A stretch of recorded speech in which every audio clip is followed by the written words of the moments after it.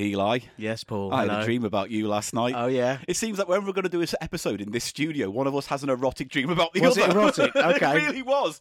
I wasn't directly involved, but I did get an eyeful. Hang a lantern on it. Well, bear Yes. with me, Mr. Silverman. Okay. So for some reason, last night I had a dream that we were meant to be doing something for Cheap Show, right? But you weren't available. When I asked your agent, who was, I don't remember what she sounded like, but she did look like the little woman from Beetlejuice who ran the dead. Oh. You know that little old lady who runs the Afterlife What office? is in the lobby of Yeah. the afterlife? And she's smoking and the smoke's coming out of her throat. Oh, yes. Anyway, Yeah. she looked like there. Anyway, she goes, "Oh, Eli's in the jungle." And I was like, "What's he doing in the jungle?" He goes, "Oh, he's making a film." So then I go out to the jungle, right? And like The Rock or something. And I'm sleeping. I'm sleeping in a sleeping bag in the middle of Have this. you seen me yet? Not yet, no. I'm coming. But like crocodiles are like sleeping next to me in this stream, and like Yeah. one's biting the other. And I'm like, "Oh, I'm trying to sleep." Ooh. Anyway, I make it through this clearing, and there's a hut, right? Just a hut. And there's a few cameramen outside. There's a hut. This is going to be problematic.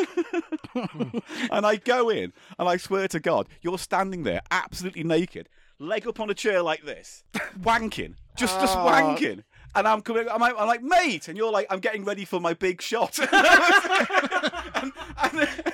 I was like, "Oh," and then I woke up and I had the biggest job on. Right, so my God. that was my dream. Sorry. Good Lord. Telegram for Mr. Freud. Yes. Anyway, joining us this week is our special guest, Mr. Paul Putner. Hello. Hello. Thank you for Hiya. joining us. I'm sorry that you had to hear that. No, it's all right. Do you ever have dreams? Well, maybe it's dreams you get as you become older, man. Where I'm always looking for a public toilet.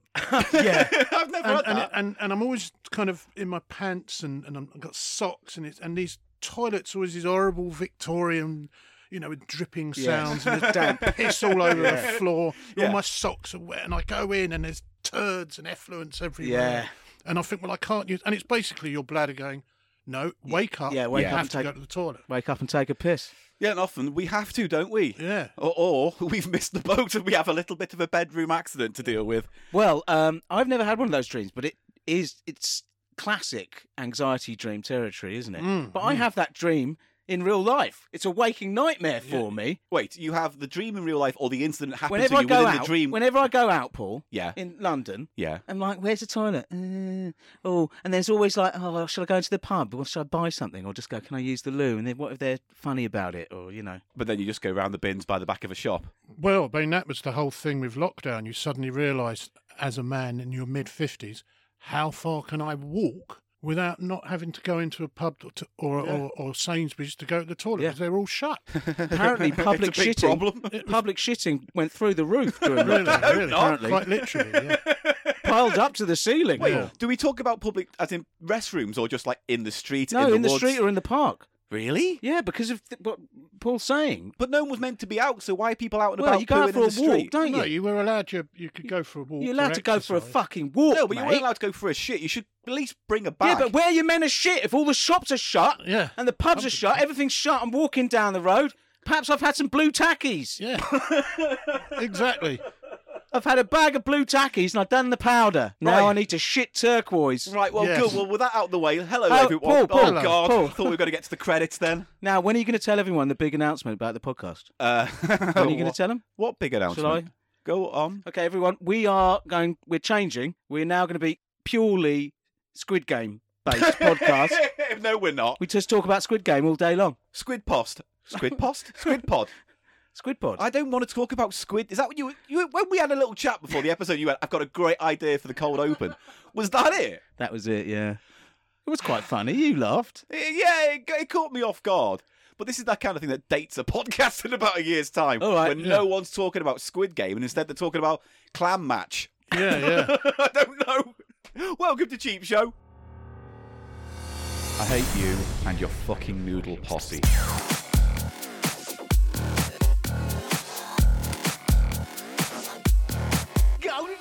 People love noodles. It's just a fact of Cheap Show you're going to have to learn to fucking accept. Cheap Show.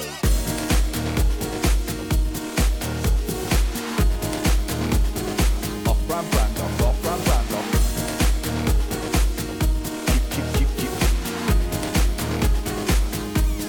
Cheap Show. It's the price of shite.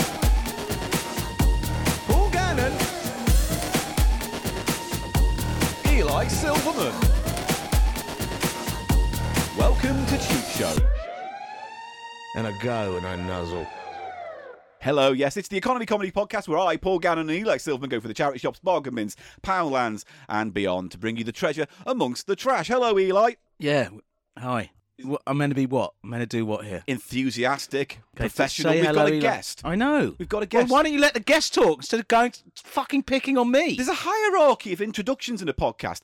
You don't need to introduce me. Everyone knows who I am. Main Paul. star first. They know who I am, The mate. main star first introduces the show, me, then the underling, then you, and then our illustrious guest, Mr. Paul Putner. Hello, Mr. Putner. Hello. Yes. well, Eli thank was you. asking how he's going to name us because we're both Pauls. Partner, it's fine. Putner. Yeah. Putner and Gannon. Putner and Oi! rock on, Putner. Partner and Gannon. It does have a ring, doesn't it? Gannon and Putner. I've always thought Gannon works well for, depending on the surname. I often wonder if they do it like when they break up, like Cannon and Ball, it just has a ring to it as opposed to Ball and Cannon. Well, it's just Why what is you're it used Morecambe? to. But is it like Morecambe and Wise, little and large, Yeah, Cannon yeah. and Ball? Yes, it has a This is rhythm. the train that goes to the station. Yes, Da-da-da-da. definitely. Yeah. Yeah, so you got the close syllables at the beginning. Mitchell and Webb. Da da da da da. Oh, I think I've broken the code. That's how you have to be a good double act. You just have to have the right amount of syllables. Derek and Clive. It's all the same. Oh, but you see, Lee and Herring were originally going to be Herring and Lee, That sounds better. but Stuart wanted it as Lee and Herring for some I reason. guess that's I think he ruined it because I can never remember the name of Herring and Lee. I never remember that. Lee and Herring, sorry. Yeah. You see, I got it wrong then. Yeah. No, here's something. Here's something. Riddle me this. Go My on. other half, she's French, and she always says, "Can you pass me a fork and knife, please?" And I say, "No. Over here in this country, we say knife and fork." And she says, "Well, that doesn't make sense because you put it on the table, forks on the left. Oh, yeah. Fork and knife." Yes, but I hold the knife in my right hand. Ah. Always have. Well, no, Weird. yes, but you fork and knife then. Yeah. Fork. No, and it's knife and fork for me. Unless she was Oh, being I'm going rude. left to and- right. Unless she was being rude and you misheard. Well, she calls it. She'll pass me the plate, and I'll go, "That's a bowl." No, it's a plate. It's a dish, but it's definitely a bowl. No, it's a plate. And God, again, it was this banging our heads together over this. And also, she told me that Marmite is pronounced mamite. That does make it sound really posh, though, doesn't it? Well, that's what a Marmite is. A Yes, mamite it's is the pot, isn't Yeah. it? That's right. So she's right, I think, there. Although I used to go around telling everyone it was Bovril. A Bovril was the name of a pot, but I was It's wrong. not, is it? So I just what does told- Bovril? It's from bovine, for beef. It was just The a hot cow. meat drink, wasn't it? Called a Bovril. Yeah, but I'd bov imagine. is from bovine, Yeah. which means cow. No, I'm you not, just not disagreeing with that fact. Can you I was stating. say Eli said something right. Eli said something right that I didn't contest, and I don't know why you're going on about What's it. the rill from Bovril then? The Welsh town where What it was about invented. Horlicks. Yeah. Don't let me go into that. Don't make. Captain Peacock.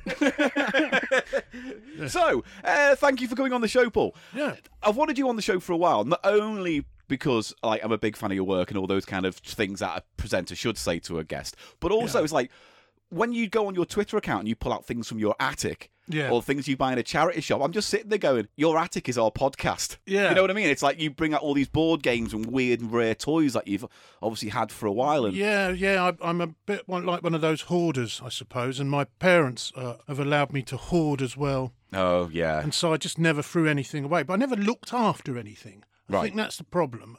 So I've got all these things, but they're all kind of either knackered or broken or scratched and Bits missing, whatever. bits things missing. Like that. So it's not like they're worth anything. I think a couple of things might be. But yeah, I just thought I was going through the attic at my parents. Every time I go back to see my folks, I have to go in the loft and look around, and my dad go, "You're going to come through the ceiling."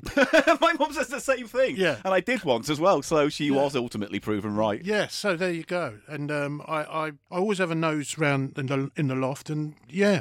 And I just thought, well, it'd be quite fun to take pictures of these things and stick them on Twitter, see if people like it. Yeah, and I I think do. about 18 people have enjoyed Yeah, it. I'm definitely one of them. But I do enjoy looking at it because I went to my storage yesterday for all my board games and just tried to sort them out.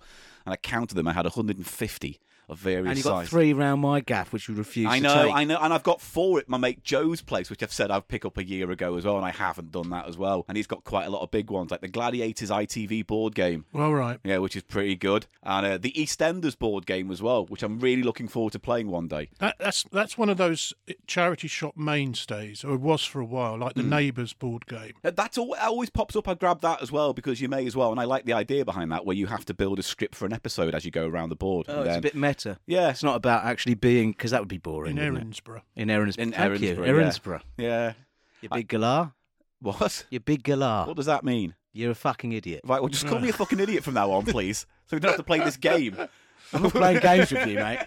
As So- you can see, I'm in my heart waiting. I'm not playing games. I'm just wanking right off into your face. No, you weren't. Can I just say, in my dream, I wasn't face to nuts. I just want to make it. There was a bit of distance between what your activity and my shocked Yeah. reaction. A distance that I was quickly shortening If with it- my big old gob. Hey, I will say this: in the dream, you Well endowed. had to move your elbow more. Put it that way, I guess. To put it that way. So anyway, Paul. So we first met on the set of Shaun of the Dead. We did. That's got to be coming up to nearly 20 years ago. God, that is sobering and terrifying at the same time, because the last 20 years of my life have just been seemingly like that. I look back on that time and it doesn't feel that long ago. It doesn't feel that long ago. But then you go, oh, he's done the whole Cornetto trilogy, Scott Pilgrim. He's made all these films since then. He's on the cover of Empire. Yeah, you know. He's got one coming, hasn't he? Last Night in Soho. Yeah. What's wrong with that? Just looks derivative. Looks like Of derivative what? crap. Of what? I'm sorry. Of what I'm is it sorry to derivative burst your of? fucking bubble. What? I just want to know what it's derivative of. Shallow films. What? You haven't what? seen it? How can you Tell say from the that? trailer. You're like those Ghostbusters fans in 2016 who said it was shit because it had women in. You just can't say it's shallow. I'm not saying that. You are. You say you haven't seen it. You don't know what it's about. You're going off nothing. Didn't like Baby Driver. Well. Everyone was going on about that, weren't they? This is not the Edgar Wright criticism podcast. So were you a zombie as well? I was, yeah. I actually got cut, to be fair. Really, completely? Well, no, I didn't. I was a... Before I turned into a zombie, I was a cab driver. And I had a scene where Simon Pegg gets in the back of the taxi and I say something like, I had one of those in the back of my cab the other day. You couldn't understand a word they were saying, you know. So it's obviously it was the undead that was Yes, in the back yeah. rather than a stinking foreigner, which is what my cab driver's probably supposed to be, a bit of one of those. And but Edgar actually rang me up and said, look, mate, I'm really sorry, but you're in good company because I've just had to cut Pete Bainham's scene as well today. Oh. Sorry, but you are in it. You do get to rip off Dylan Moran's head. Okay. Yeah. Well, that's So very nice of him as a director to let you know. It that was nice because, I was gutted, but, you know, I'm still in it. There was a lot of things about that movie because when it was getting made, like for instance, the script was being banded around, and I managed to get a copy of the script halfway through the production, so I knew what was coming. And there were a lot of really interesting scenes cut out just for time and budget. Yeah. And the one that I always go on about was like when people say, "Oh, Paul, where were you in Shaun of the Dead?" I go, "Well, it's a bit of a cursed thing because even though I'm one of the background ones, you know, just the general masses, there was one guy who was the pizza delivery zombie." You know, you see him with the big red cycle helmet. Yeah. And that guy apparently was making trouble or he couldn't come back to the set. So all of a sudden, that guy was not available. So they just literally, I was in the room at the right time. I think it was Edgar Wright's brother, Oscar, turned to me, or someone in that. What's his brother doing? Nepotism? Well, no, his brother was doing the storyboarding for the film because he's a really good How'd he get that graphic job? artist. I don't know. Fucking- God, you're bitter today, aren't you? Always bitter out. I know. I'm joking. But there was a scene where later on, the pizza delivery zombie breaks into the pub with everyone else and they get the Winchester out. And it was meant to go into the cycle helmet and then blow my whole head Oh, off. right. So I was looking forward to getting a head cast and the right, thing, yeah, and then it just didn't happen. They had to cut it because there was too much going on in that pub scene at the You've end. got to cut stuff even if it's good Yeah. stuff. That's the thing. That's the point. Yeah. It's horrible when it happens. I was in Rogue One, is it? What's the... Oh, That's the good one. Yeah, I know. Tell me about it. the one about the Death Star Sick of every plans. time yeah. it comes on the telly, everyone starts talking about it on Twitter, and I'm rubbing it in. I've never seen it, but I did. I did 2 weeks. I had to keep going to Pinewood, and Wow. Was it a then and to Disney's credit, they did call me and They and called say, you as "Look, well. mate, you've been cut." Wow. Were you speaking? There's your book. Yeah, And a nice scene. It's quite funny. Ah, was it? So it wasn't filmed at all. No, it was filmed. He was there for Go 2 in, weeks, 2 Paul. weeks. But what I'm saying is, okay, so was it on deleted scenes or did they put it on? No, it's not even on the Blu-ray. I'm going to have to wait 20 years for whatever format it's going to be. Almighty.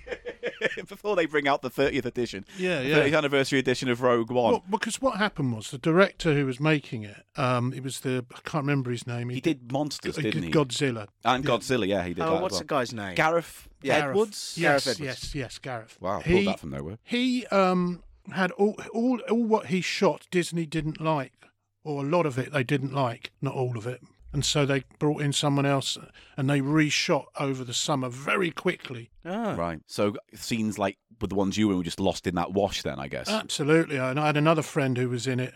Tony Way was in it. Okay. His stuff got cut. That happens a lot, though, with Star Wars films. Like, didn't Solo get halfway filmed and then they completely Oh, yeah, stripped it? absolutely. And then... I spoke to one of the special effects guys and he said the money they spend on these scenes and sequences and films and set pieces, and they would just show it to a test screen and just go, nope. Yeah. That's what blows my mind. It's committee. Though, They're huge tentpole things, so they're but made also, by committee. I've also, before I forget as well, I've got this to give you. Remember last week in the Noodle special, I said there was a little pamphlet that came with it with suggestions of how to pimp the noodles and the thing. pimpage so manual. I've got to take some pictures of this, but I just thought I'd give you a little look at. Oh, what was crap throw? Thank you. Crap throw, but also did manage to hook it around that cable, so that's quite impressive. Oh, but I can't read this. This is in Japanese. Yes, but you have, I don't know, a translate app you could translate it Oh, with. that sounds like something I need to work at. Yeah, it does. It sounds like you have to put a bit of fucking effort into something. Isn't that terrible? Isn't that terrible? It's terrible. Right, on the show today, we are going to be doing a Platters and we're doing a Gannon Golden Games. We've got a kind of theme threaded through this episode this week. So Is it weft? Is there weft? There is a weft of a theme stitched, like a cross stitch. Like there's a cross stitch, a gold trim in the cross stiff stitch. weft. Yeah, there's a stiff weft through my cross stitch. Nice. I don't know. You know what? Now that I've said it so often, I don't actually. There's that much of a weft theme. There is no wefting. Batik. There's a whiff of a theme running through this episode, and we'll get to it in the fullness of time. Do you have anything else to bring up? Do you have a tales from the dance floor? No, everyone was really well behaved. I've got one. If you want to, read it? Yeah. From that guy who sent one last time. Oh yeah, let's Shall I have read that. All right, Yeah. let's do that. Tales from the Dance Floor by Dylan. Dylan, who's emailed last time, and he had that guy who came up to him and wanted to do rapping at the end of the night. Oh, wow. There was that. So, hello, lads. It was a bit surreal hearing my own stories featured, but I'm glad you enjoyed them. And since writing the first couple of stories, I have another one. Because he has a DJ gig in his local pub, is that right? I believe so, yeah. So I decided the theme of the night would be some cool, mellow soul stuff. So I crafted my playlist and filled it with the usual suspects: Marvin Gaye, Sam and Dave, Curtis Mayfield, plus many more that just sprung to mind as I played. About 40 minutes into the set, I had a guy come up to my booth and ask, "Can you play any 90s?"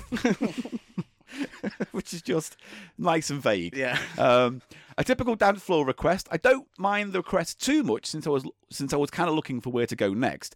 But my set time is about 4 hours, and 4 hours of the same kind of music can be a bit dull. So I was happy to take some direction. Okay. So he's not instantly like you with the just fuck off out of my sight Well, face. just when people say a decade as a genre of music, there is not a genre of music. And you know what? Magic Mike, that's the name of a fucking film. That's not a tune. No. That's the name of a film. You can't come up to me and go, play Magic Mike, and expect me to know what the fuck you're on about. Maybe they want you to get undressed for them to high energy dance music. Well, I don't know. I could do that. That's Patreon to you. My other half, she spoke to this student the other day and she said, well, what sort of music do you like? And she went, radio music. Now that is really generalised. I like that music. Paul, are you okay? He had a bit of an issue. He was drinking. He did a spit take there. Yeah. No, I don't know what that was. It was kind of like an implosive spit take where I somehow managed to catch it before it spat into the bottle and hoovered more drink into my mouth with the suction. Yeah. So I was kind of felt like I was slightly drowning for a minute there. Yeah, it's vague requests. 80s, I mean 90s is slightly better than 80s, I guess. 80s must be one of the most productive decades in human history in terms of producing recorded music. What and certainly what variety of styles and genres. Well, just think how much music was committed to tape in the 80s. I'm sure a lot, but More than in previous decades. but less than now. Possibly. Well, no, definitely, because you got SoundClouds and all those kind of people where you have rappers dropping SoundCloud raps and TikToks, Yeah. and they're all doing it, and that stays in the ether. I used to get annoyed when they'd have these 80s revival clubs. Well, like school disco type stuff. Well, I don't know when you go, but it was never early 80s. Right. It was No. all the 80s stuff I couldn't stand. So it was like Yes. Stock Aitken and Waterman. Yeah, all that crap. Yes, it got crap, didn't it? The 80s, because there was like the electro pop stuff early in the 80s. I really liked, but people I think sort of lump that into the 70s. Yeah, Do the you see what I mean? 70s. Yeah. It's true. That whole time of music becomes reasonably nebulous because of the change of the 70s What's to the the 80s. worst year for music in the 80s? Do we think? I think 87 or something like It's that. 87, I think. Yeah. I remember I was watching, they repeat Top of the Pops on like BBC Two at random years or whatever. Yeah. And like November something or other, 1987 came on, and every single track, not only on the show, but in the top 40 was fucking piss. It was all acts you've never heard of, or certainly didn't hang around too long after initial hit, and it was just the most vanilla, weak kind of music. And very American as well. It got very Americanized. It was in the mid-80s, didn't it? That's when we were completely enraptured with stateside music. Yes. Yeah, that's when, like, for instance, Jonathan King, who we can forego the usual topics about talking about him, but he was a big proponent of bringing that music over because he Yeah. had his Entertainment USA show, and that he released a few albums of compilations off the back of that as well to introduce. Yeah. I've got a novelty record by him where he's basically done a satire record about Smurfs or something. Do you remember So that? are you saying Jonathan King now? Or Yeah. Paul Putner? Because when you said I've got a novelty song by him, and then I you didn't pointed say at- by him. No, but you went by I'm him. not going to conflate our guest with Jonathan King, No, the but- well-known nonce. No, I'm saying you were talking about it, but when you made eye contact with me and you made a hand gesture, I knew you were talking about. Here's Jonathan another King. gesture, Paul. Right, You reading okay, this? I saw that one. Don't need to see that gesture again. Well, Jonathan King, he had multi-personalities, didn't he? Band names. He was lots of different. Well, did He'd he always do- have all these alter egos. He was the Piglets, wasn't Yes. he? 1,000,000 tons in a feather or something. Yes. This weird record, which is it about toys that are toxic? There was a news story about dolls that had bits of metal Yes. in or something. Yes. And he's done like a novelty record. It was like a spoof advert as a Yeah. song or something. He did so much stuff. Hugely prolific, wasn't he? Apparently named 10cc as well. Gave them their name. He gave 10cc their name. Apparently so. And do you know what 10cc means? Well, allegedly it's it's how big a spunk load it is or something, isn't It's it? a spunk load. But it's not. That's not true. Apparently, it? No. I believe that's an erroneous fact. Centiliters, centiliters, center. I mean, judging by your dream last night, mate, more than 10cc. I thought he also came up with the name of Genesis, didn't he, as well? Oh, I don't know that. He was a one. big namer, big name guy. big name guy. And the other thing I heard about him, the rumour was that he was behind Who Let the Dogs Out. Oh God! Does Promoting it. Does his crime never end? You know, it's just- The Baha Men, what are they called? Yeah, the Baha Men. Yeah. Who let the dogs out? Rolf. Woofity woof. Yeah, woof, still woof, around. woof. There's not enough songs with dogs in. Do you know how many members the Baha Men are? How many Baha Men are in? 3. 9. 9. There's a lot of them. They were like So Solid Crew. Yeah. But you don't need 9 members in a band, right? Surely. Well, it depends what kind of band it Well, is. if they're playing instruments, fair enough. But if it's just 5 people standing in a row, posing and Go singing, woo! yeah, it's not. That's not a band to me. That's a mob. Blazing Squad will be turning in their graves. It's a squad, mate. Probably, at least half of them. Anyway, moving on. So he goes on to say, my issue was much like Mr. Silverman. He's got an issue, has he? The vagueness of the guy's request in just 90s music. So he asks him, is there anything in particular from the 90s you'd like to hear? Just to give me a baseline of what songs he wanted. Bit of Britpop, alternative, maybe something a bit more electronic. The man just looked at me with a blank stare, with the blankest stare I've ever seen. The kind of look that if you held it long enough in a hospital, you'd really know. That's you. Yeah, You're okay. reading bad again. I aren't am you? also reading bad. Yeah. Anyway, he goes, I really don't know, just some 90s or mid 2000s. So, so again, I push for something to work with, like an artist or just a song, anything I can work with. And he thinks for a minute, and what feels like an eternity, Oh, no, don't. and then goes, I don't know, Michael Jackson or something, and then disappeared into the crowd. Oh, So there what you go. a rotter. So thank you, Dylan, who says shine on. I thought he was going to stay like the Lighthouse Family or something like that. Oh, you know? that is the epitome of 90s bland. Yeah. When I used to DJ in the early noughties, it was always, you got any Jamiroquai? Oh. Got Club Classics? Noel been asked to play Easy Listening at a friend's wedding. We're not going to do That's what he virtual wanted. insanity. No one wants it. No one wants to hear Easy Listening. They all want to hear Kylie and ABBA and Paper So why- lace. yeah. So that's, Was that your specialty? Easy listening. well, I used to play lounge and kind of 60s mod type stuff. Nice. And all that kind of bit of new wave, but generally loungy, easy listening, library music. Used to be part of a club scene, Lenny Beige, Regency Rooms. And Right. I Oh, right. always used to DJ. That was the sort of lounge revival, wasn't it? Yeah, at as part time? of that in the Yeah. mid-90s. Oh, that's where we got people like Mike Flowers Pops and stuff, Yeah, didn't we? yeah. From that? He- Yeah. He used to come I down. love some of that Did stuff. he? Yeah. What, Mike Roberts, his real name. what's he up to these days? He's still. I went and saw Mike Flowers Pops a few years ago. They're really really brilliant night, because they were great musicians. And yeah, he was very shrewd, Mike Roberts, because what he did was something that someone like Soft Cell they didn't do. Is when he did Wonderwall was such a big hit, he made sure he'd written the B-side, which was a track called Son of God. On the CD single. So in the old days, whenever you would sell that, you would get a royalty. Whereas Mark Armand, of course, didn't, because the B-side of Tainted Love Was another cover. is, Where Did Our Love Go, isn't it? So he got little or no money didn't from make the a penny, sales. no. And also completely forgotten. I've never heard that. Who? Tainted Soft Cell's version of Where Did Our Love Go? People used to get writing credits as payola, as a bribe. Really? Yeah. So what do you mean? So someone will have, you'd be a promoter or a DJ or something, Yeah. and you've got an artist, and they want you to play the record. So you, as payment, you get your name on the writing credit. Oh, right. Is any examples? I can't think of any. Great stuff. Right. I tell you what, though, since we're on that trip, let's take a quick break and we'll move on to the final selection now. Should we do that? Yeah. Yay! I have no other out.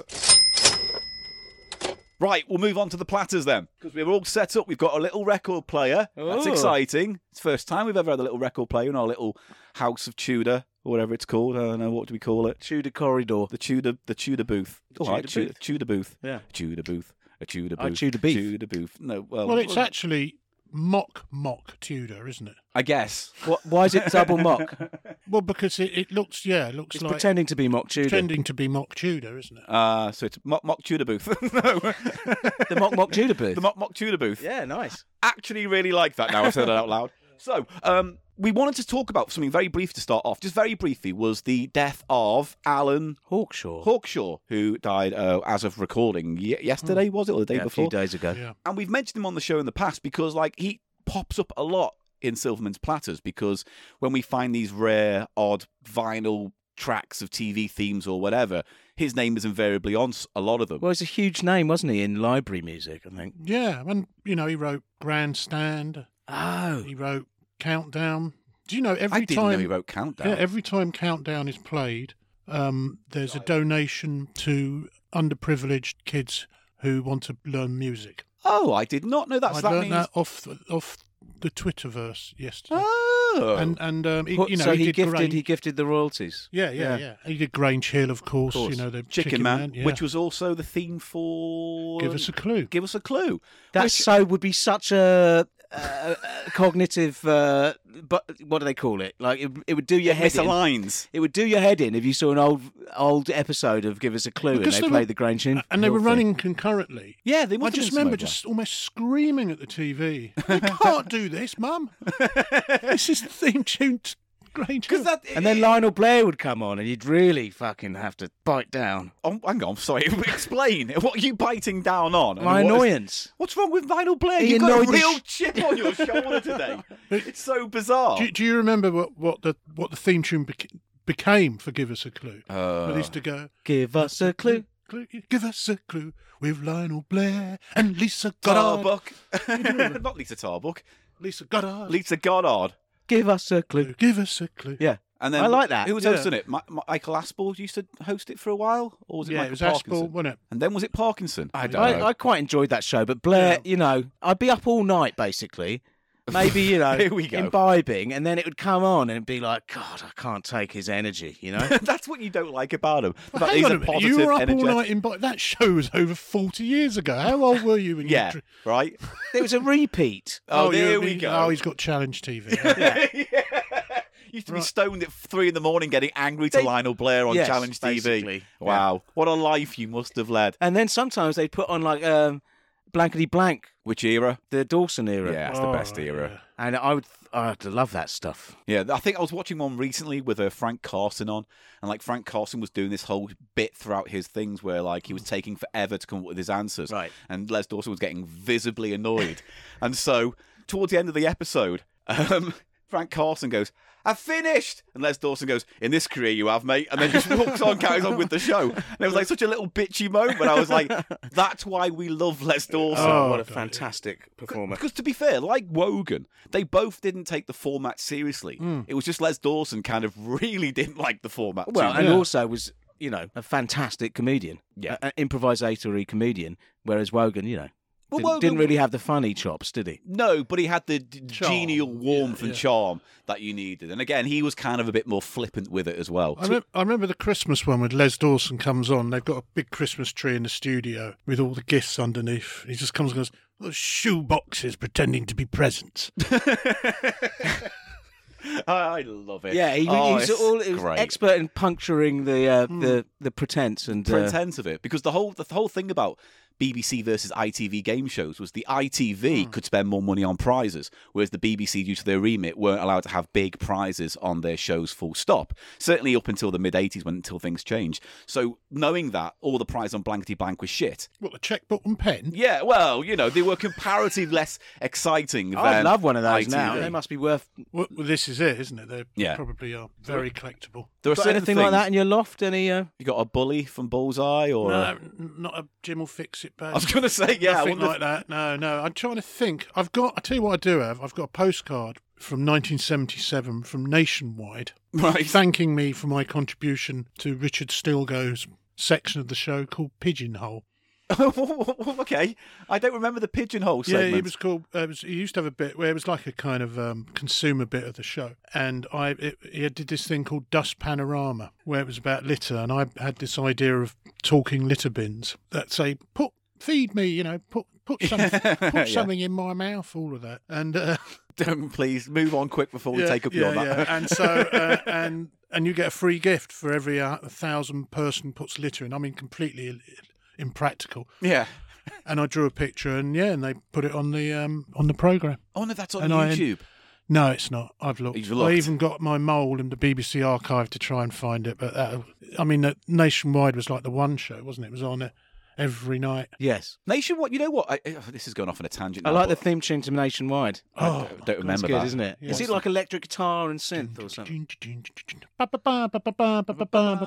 Yeah. All right. Yeah. Got it. That's the one. For me, I think it's. I wonder if I think Hawkshaw those had shows are- any his finger in that. I don't know. Might have done. Oh yeah, we meant to be talking about him, weren't we? Sorry, we went off on a tangent about Yeah. game shows. So yeah, he passed away recently, and we've talked about his stuff on the show before. And I just thought it would be nice to just mention him in passing, Yeah, because he has he was helped. brilliant. Yeah, really, really good stuff. There's that video that was doing the rounds on Twitter yesterday where he's doing the Champ Live a few years ago in a jazz club. He's a keyboardist, right? Yeah. That was Yeah, his instrument. Is that Hammond organ he's playing? Yeah, on? he's great Hammond. Yeah. I saw him a couple of times live with the KPM All Stars, which was Wow. like the Keith Mansfield, Hawksworth. Johnny Hawksworth, I think, was part of it. All these, but here's a bit of trivia. So that's where I get confused because there's Hawk in Yeah, both those yeah, names, and yeah. they work together, Yeah, right? it's Brian Bennett, who's the Shadows drummer, yeah. So this was kind of a thing they got together to make library music to, basically. Bennett did some amazing Yeah. funk instrumental Yeah, yeah. albums. Sorry, Paul, you were saying you had a factoid. Here's a factoid. Here's trivia. Can you tell me who Alan Hawkshaw's daughter is? Oh, Ms. no. Hawkshaw. Yeah, Lady Hawkshaw. Her name's Kirsty, and she had the hit in the 90s. It's gonna be a fine day today. Do you remember that one? Oh, Yes, I do God. remember She that had one. a shaved head and had those. Oh yeah, and balls. Opus 2, was it? Opus 2. Yeah. That's a little bit out of my. It's dangling on the edge of my memory, but I don't know. You as don't well as- remember that? It was a- everywhere. It was a cover of Edward Barton, who was like a kind of weird left field poet musician. Oh, okay. And she did a dance version. It's so early 90s, proper Candy Flip stuff. Okay. All right, okay. You don't remember that song? Not off the top of my head. I mean, Perhaps if I sing it for you, Paul. Please do. It's Go going on. to be a fine day today. It's going to be a fine day tomorrow. It's going to be a fine day today. It's going to be a fine day tomorrow. Yeah, no, it didn't really help, but thank you. Because in my head, I've got, I will see the sunshine after the rain. I want to see bluebirds over the... What's that one? Exactly. I remember that shit. No one else does. You don't remember that? Take me dancing naked in the rain. Feel it washing over me. What about sunshine on a rainy day? Make my soul. You sure make me feel like loving you. Oh, that's that sample, isn't it? Donna thingamajig from the 80s. Donna, what's what's... Serious. The track's called Serious. Yeah, quite good sort of I boogie used pop. to have the, that I'm every woman. It's all in me. I always used to sing, climb every mountain. You could do that. That's Shaka Khan. Shaka Khan. Shaka Khan. Her Everybody sister come was on, called Shaka Ticka Khan. Boom. Really? Yes. Oh, see, I don't know, because sometimes you just say random shit and I go, yeah, that's all right. Then you're a liar. Who was that one who did Sunshine on a Rainy Day? She was called Zoe, wasn't she? I don't know. There were so many in and out one-hit Sybil, wonders. wasn't it? Yeah. She's another one, and Shola Rama. Yeah. Oh, God, I know her personally. Do you? Yes. What did she do? She's a very good friend of my sister's. Oh. Lived where I lived in Kilburn. What did she do? What was the song? She did a cover of the Randy Crawford's song, You Might Need Somebody. You might need somebody. That. Yeah. I'm gonna need somebody who. That Yeah. one. This is a lovely sing song. I will say that. I'm enjoying this. I need having the a nice little records, sing. do we? Yeah, we don't. So, what did We you? got records. We got Yeah, records, we got don't some we? records. So, Right. what did you want to play for us today? Well, I didn't. I mean, it's not all music. No, I've no, just got great. a few things. Oh. What is that? Lofts Dance Party. Loft dance party and fun. So, tell us a little bit about Lofts. Loft. Or Loft. Well, he's a. I can't remember. He's Jan Carlson, Scandinavian, Swedish. He was a comedian, actor, and skilled drummer, and he did loads of stuff. He was in movies and sitcoms, and he had this band, and they're pretty funky. Now, the track I'd like you to play Yeah. is called Viroka in Hashish Ha Kansas. I don't know if that's how you pronounce any Swedish listeners to the podcast. I do apologise. Hashish, I think. Well, is it's something hashish. about you don't have to smoke gear, basically, to have fun. Oh, I quietly disagree, but we'll move on. But I love the back cover. Oh, I love it. Paul, No, are you okay? You're saying you have to smoke weed to have fun? No, I'm saying. I mean, do we need to talk about this? No, I mean. All right, well, that's what you kind of said, because I'm worried, you know? Track 3, side 2. Yeah, I'll tell you who translated it for me. This is a big name drop. The title, Go on. Nicholas Lyndhurst. Really? Of Yeah. all the people? Well, he's from Swedish stock, Oh, so he can of speak course. Swedish. Oh. You're going to need to take the other platter off the yeah, table. I know. Do you need a hand, Paul? No, I've just got to get the right side. Do you want to go smoke some weed? Because No, make it shut more up. fun. Make this fun. Maybe you like to shoot up, perhaps. Yes. Perhaps you'd like to I'm chase getting to the point where I wish I fucking could. the dragon. Trace your dragon. You'll chase my dragon. Yeah. Shut up. I don't know. As in what? As I'll in you'll do what? Find you in the jungle and toss you off. Now, the cover of this record, he's got some stuff on his face, doesn't he? Let you have a look at the. Has he got a cake on Now, his the head? Del Arsehole thing on the back, ignore that. Del Arsehole is on the back. Yeah. Well, that was for a sketch where it was on the front of the album originally, and it was an album called the guy was coming into the shop and mispronounced Del Arsehole. Oh, right. Have you got any Del Arsehole? I've never seen anything by this guy.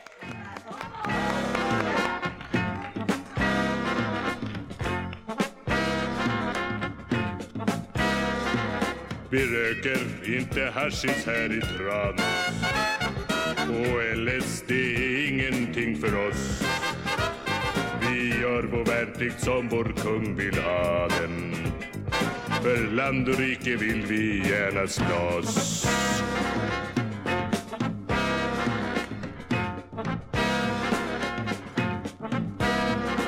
Vi ordnar inga fester där vi älskar. Sånt sköter vi när ingen annan hör. Vi låter ej vårt hår bli långt och smutsigt som knarkarna i T-centralen gör. What's he got on his head, man? It's really disturbing. But it's egg, and what's this up the top? It's like tomato bits or something. Oh, it is a tomato. Oh, that's nasty. He's got egg and tomato on his face. He's got all tomato seeds on his forehead. This is bizarre.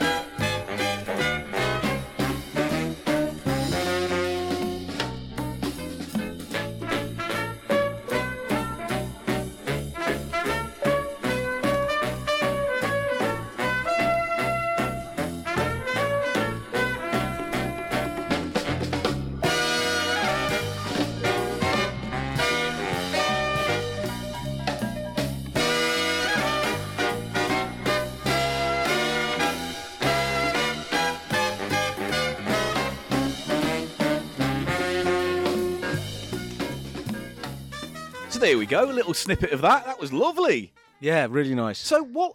So he was mostly known as a comedian actor, primarily. I mean, I gather in Sweden, that is what he was known as. But he obviously had this. I don't know, maybe it's like Desire. Matt Berry or someone like that. Yeah, maybe. because I was going to say, just based on the little bit we heard and the track we also heard on side 2, which was the Sesame Street theme. A lot of different styles, and it wasn't like it was just one type of, like, for instance, when we did the Roy J album, he was basically trying to become a soul singer for the whole of that album because of the songs he was making, whereas this seems a little bit more eclectic across the board in terms of stuff you can have fun. And in fact, on the track listing on the back, he's given you a little guide to the genre. So Tatty Bow Bow. That's brilliant. Tatty Bow Bow. Bobo. Bow Wow. Bow Wow. Sorry. Yeah. Tatty Bow Wow. Yes, like, Tatty so it was Bow Wow. Ken Dodd's dog that we were talking about. It's a song about Ken Dodd's dog. Strangers in the Night, beat ballad. See, now I just want to hear the Sphinx rest of this March, album. I genuinely Jazz do. Standard, swing beat. That was the Sesame Street theme in the swing beat style. Like that a lot. It works surprisingly Pop well. Dixie, pop funky. There's one that's pop funky. What's Pop Dixie? What would Pop Dixie be? It's Dixie pop, isn't it? No, Come on. Don't just change the order of the It's words jazz and then tell pop. me I'm wrong. It's Dixieland with a pop feel. So what, kind of ragtimey? Yeah, No, tried. Dixie. You know, John Philip Sousa, isn't it? All of that. Oh, okay. On a steamboat going up the Mississippi music, isn't it? Right, okay. All right, got it. Now I understand. Thank you, Paul. Not just go, Paul, you know fucking nothing. He knows nothing. I do know nothing, but unfortunately, I'm willing to learn. Oh, I'll teach you.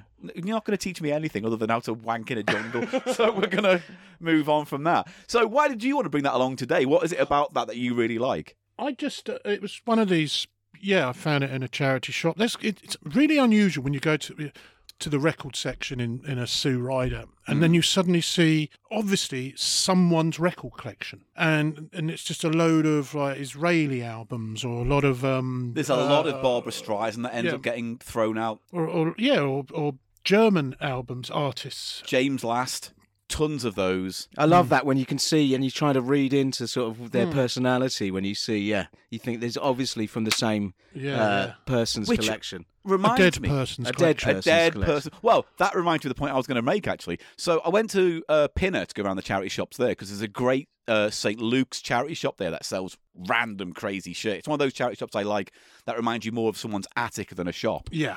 And I bought this album called 50 Years of the BBC. It was like, what was that British actor with the moustache, big guy? It was like Leo... I want to say, McKern? Yeah, Leo McKern narrates the history of the BBC for the first 50 years with clips thrown in like VED and the Queen's coronation. Rumpole the Bailey, isn't Yeah, it? yeah. And in the top corner on this album, I noticed a little stick of who it belonged to. Bob Holness. And I was like, it can't be the same Bob Holness. But it turned out, it was Bob Holness's because he lived in Pinner. That's and nice. It had his address and his number of whatever year he bought the album in the 70s. Nice. So it was out of it. It was like he was listing his, the people used to sort of, what do they do? Catalogue their own collection. He just had a little, very professional little sticker on the corner that said, And it Bob was numbered, Holness. was it? Yeah. No, just Bob Holness, his address and his phone number for some strange reason. Call him up and say, I got your record, Bob. No, he's dead, isn't he?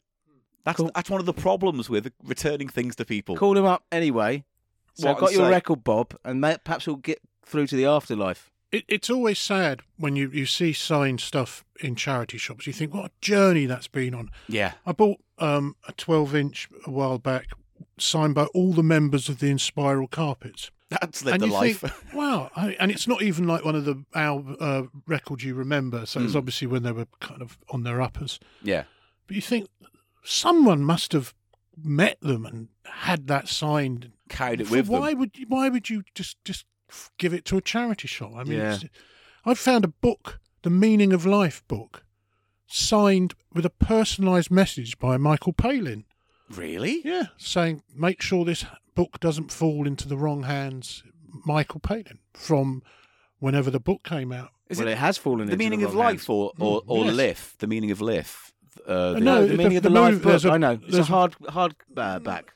I don't think so. No, it was a film tie-in book when Meaning Oh, of for Life. Python. For Oh, Python. yeah. Okay, I I've see got what you it. Sorry, I wasn't I've got a very clear. hardback edition of it. Yeah, no, I've got the softback Yeah. one. But Why did he get rid of it then? Well, maybe because he's burning comedy history away for some strange. I don't know, but Can it I just ended up- mention this? Lofts he's got a fucking mess on his face on the cover of this. It's foam. He's got like tomatoes. The seeds are all coming down. There's a little bubble of fucking spit coming out his lips. He's got egg, and he's got all nasty, creamy stuff. But isn't that good though? It shows he has a lack of vanity and he's a fun time guy. I don't know. You know that up the arse corner in Viz Comic. Yeah. Yeah, There's definitely something he's going molesting on a here. lady in black and white on the back as well. Oh, but there's some other albums on the back here which show him in a bit more of a kind of. Oh no, that is he doing? Loft does Glenn Miller and Loft does Pop and Party. Paul, and Latin America. Can He you doesn't- say something for me Yes. in a French accent? Go on. Happiness in the household. Happiness in the asshole. Is that? I mean, that's what you wanted me to That's what say. I want. That's what I want from you. The problem is, if you just said, Paul, will you say a penis, penis in the arsehole? arsehole. I It would wouldn't- just also say that. All right, next. All right, wonderful. I'm going to give that actually 4.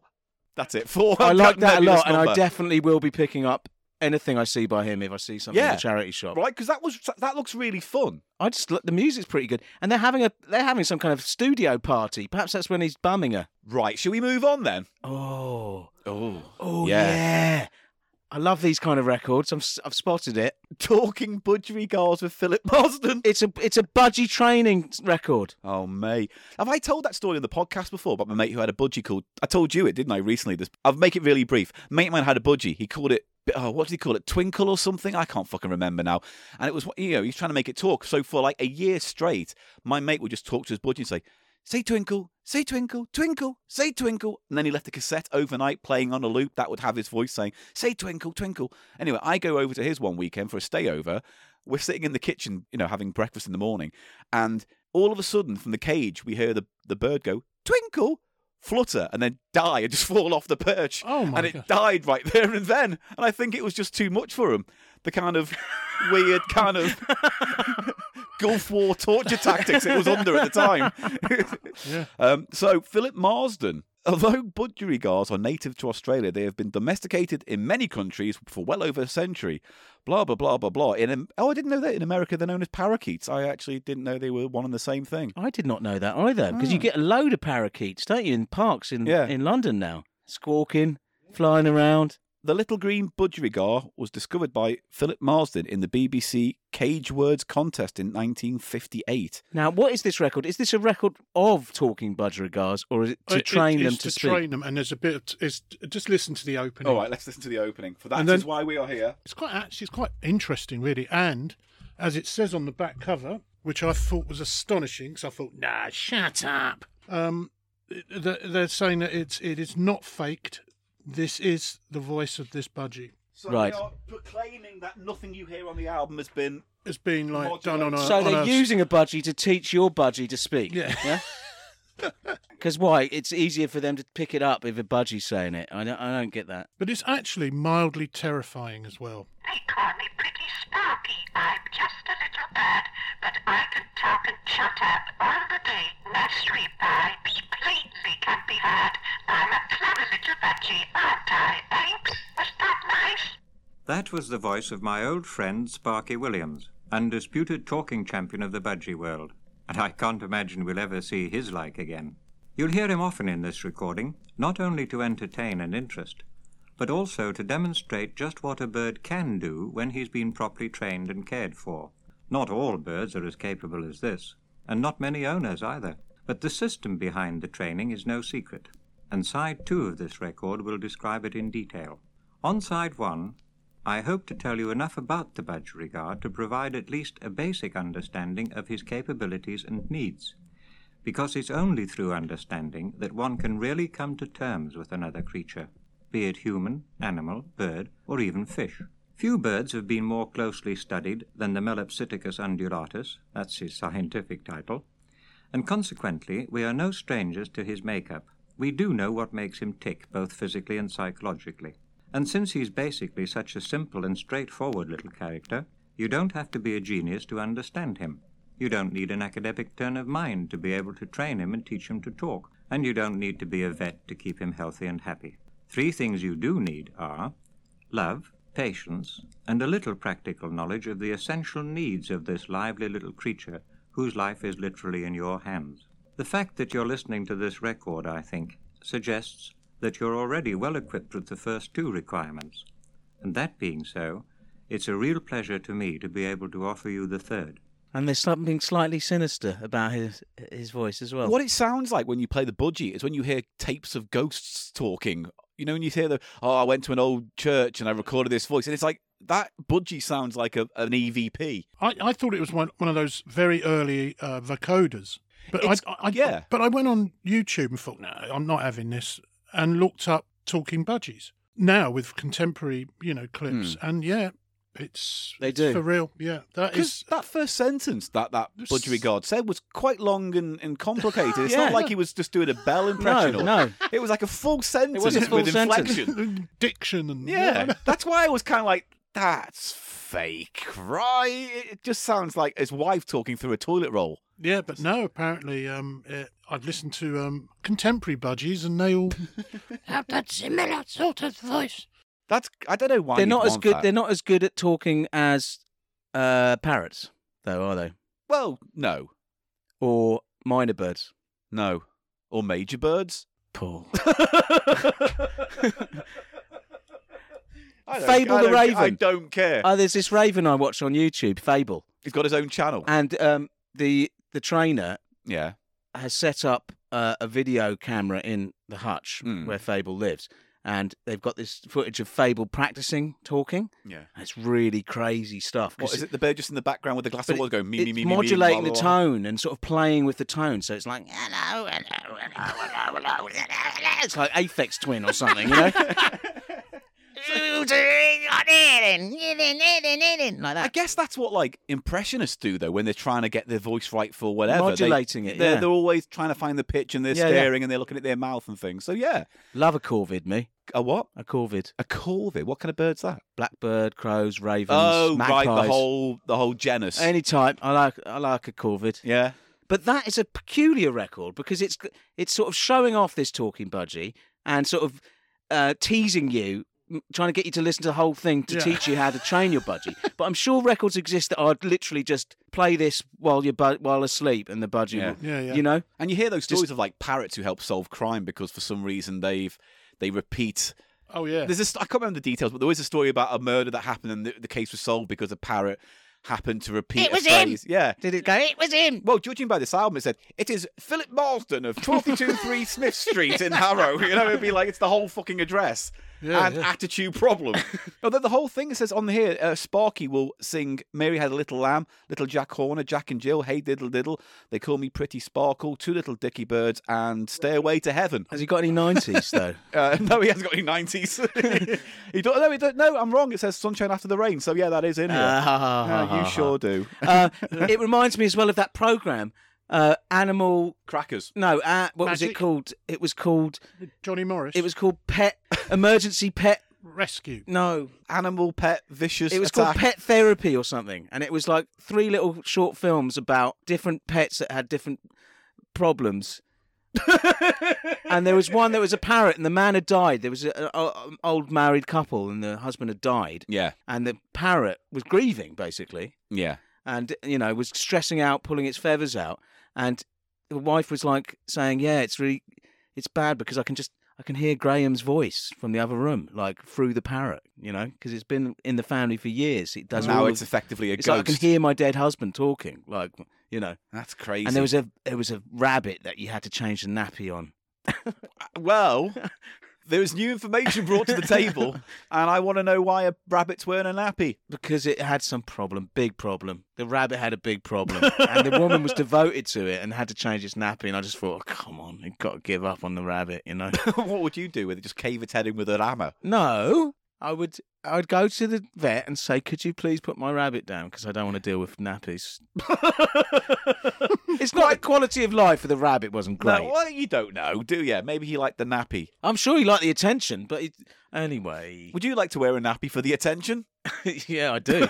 Saturday nights. Yeah, Saturday night. Down Kilburn. It's the nappy DJ. He's on. Oh. He comes on halfway through his set. He leans down and goes, "I need a wipe." And someone from the audience comes up and changes him while you're playing something from the 90s. Is this another one of your dreams? Yes. Yeah. All right. Well, I'll tell you what. We're going to take a break and we're going to come back and talk about the main feature today. So, looking forward to that. I am.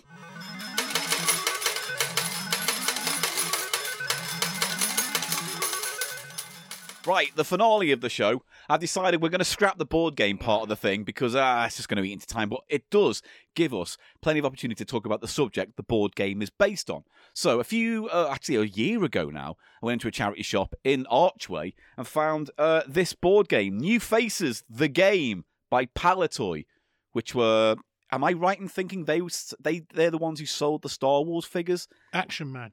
It was Action Man. Yeah. Oh, I thought they were in charge of the branding of Star Wars in the UK because Kenner sold it in America and in the UK it was on the Palitoy. I don't know. But it's more likely you're right with the Action Man thing. And this is a board game based on the successful talent show New Faces, which I believe was an ITV show or ATV. So it would be, you have different regional stations, your Grundy. Anglia. Argos. Granada. I don't know why I said Argos.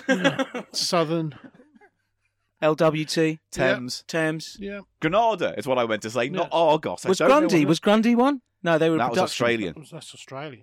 They made Nibers. Look at my underpants. Reg Grundy. What I love about the board game is the wonderful bleached colour. It's all bleached out on the edge. I love that. That has been in someone's window for a long time. That really does. That really does tickle the old nostalgia button, doesn't it? When it's bleached out, the old colours all sun bleached. I love. My favourite bleached out things have to be photographs of celebrities in fortune teller windows.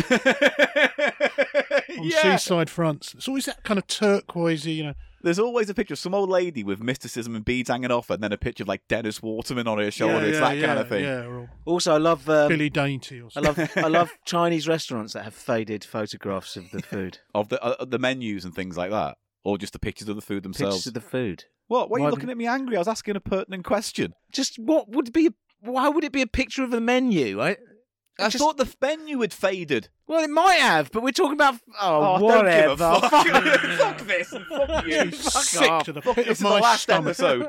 So this is and on the box you've got. Now here's the thing I didn't know, right? So on the box you've got a picture of the host, which I believe, looking at this, is a guy called Derek Hobson. Derek Hobson, yeah. Who was a reasonably well-known TV presenter and radio personality or something at the time, something like that. Yeah. And then there's a guy in a flat cap with A a cartoon big nose. guy. I like him. Was that the logo? Was that like... Yeah, he's supposed to be this sort of everyman commoner who's Right. become famous and wearing a snazzy suit and a guitar. But also he's Looks got a like- sort of flat cap on as well. Well, it looks to me like a Bob Godfrey animation who did Rhubarb and Custard. Yes. and Henry's OT cat.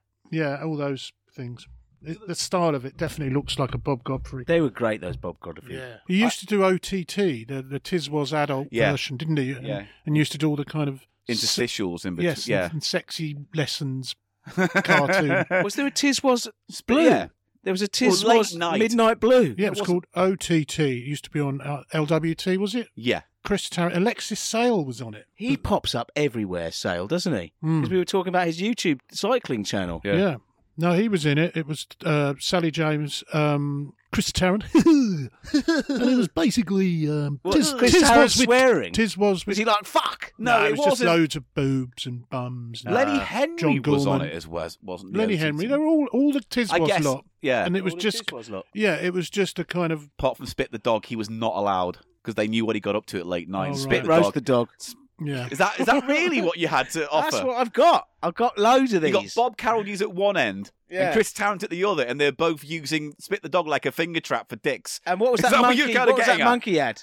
What monkey had? The monkey when I ate that duck. No, that's a different. What you know you've gone You're into? thinking about Keith Harris. Imagine him at the front. No, What do you mean? sorry. Doing a sex act? I don't think have to imagine Keith Harris. I don't think I ever saw New Faces. The first one of those that I remember is Stars in Their Eyes, but that's different, isn't it?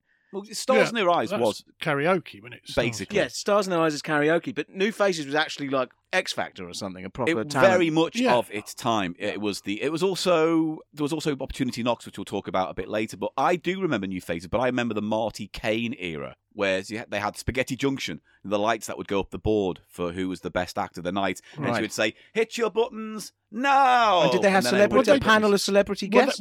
they did revive it in the late 80s because it was an early mid-70s show. Yeah. With Nina Mishkov, didn't they? I remember. That was the 80s one. yes, I I think the remember- Marty Kane one was the 80s refresh Oh, right, yeah. because she won it and then went on to present it. Oh, I see. Because it was done in a theatre rather than in a Yeah. studio. And that's the weird thing. It's like people go, "Oh, Britain's Got Talent reinvented it." It's like it's kind of exactly the same as New Faces. You get a Right. panel of judges and one of them's a dickhead. Yeah. The only difference is that Simon Cowell was a dickhead that made millions off the back of other people's misery, and Nina Mishkov was just a miserable woman who everyone hated and didn't get really anything Yeah. out of it. Really, that's what came down to it. Well, in the 70s version, it was one of the panellists, you'd have people like Arthur Askey and was Tony Hatch. Tony Hatch. He was the kind of the precursor of Nasty Nigel and really? Simon Cowell. He was horrible on it. Tony Hatch was a composer and a songwriter, and theme tune he did Crossroads, Neighbours, Yeah. Man Oh. Alive. Wasn't he the head of Water Rats as well? The Grand Water Rats. Yes, that did come up somewhere. Some kind of Masonic entertainment charity organisation.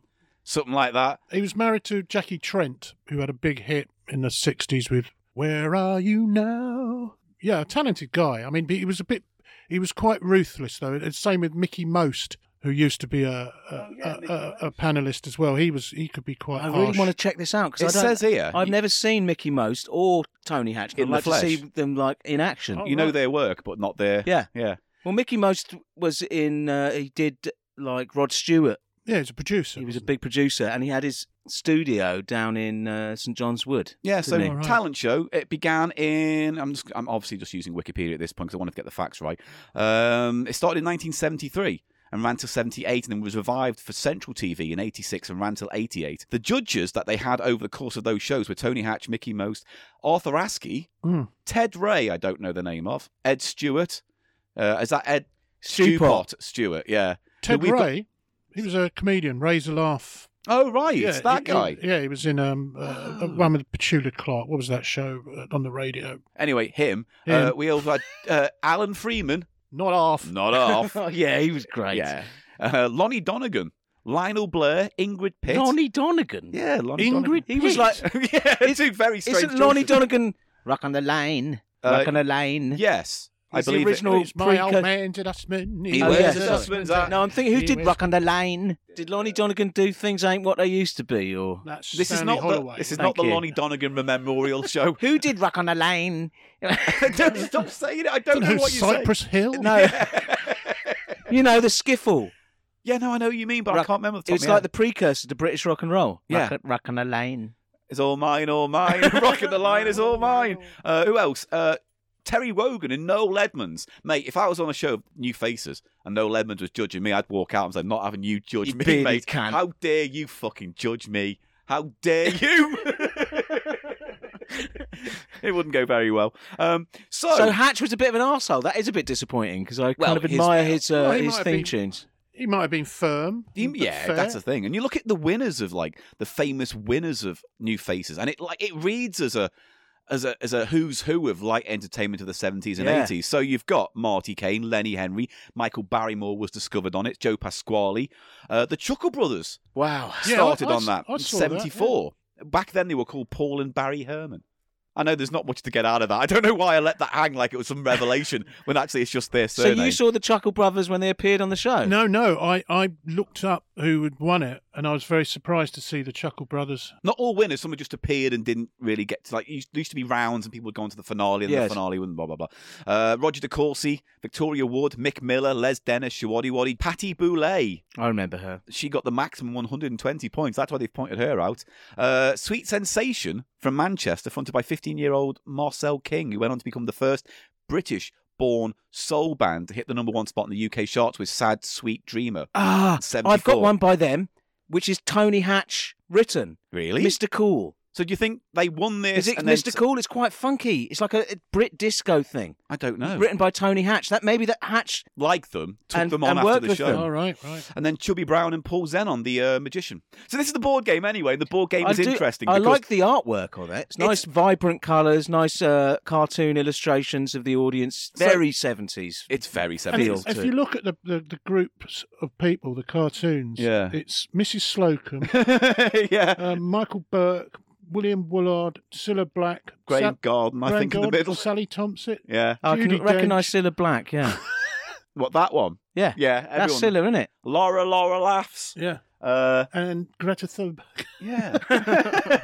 So you go around the outside ring and you got to That collect. Thunberg gets everywhere. Back in time. It's funny because the outside ring, there's 3 rings, right? And on the outside ring, you go around until you collect your act because you have to pick an act to be magician, musician, comedian, mime artist.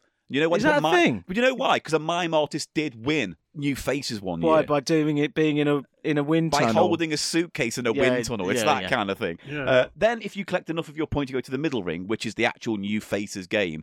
And that's when you bring out this thing, which is a audience meter that you spin. Oh, I like that as well. And they're either yawning or applauding, so you win points based on if the audience she like was it. yawning.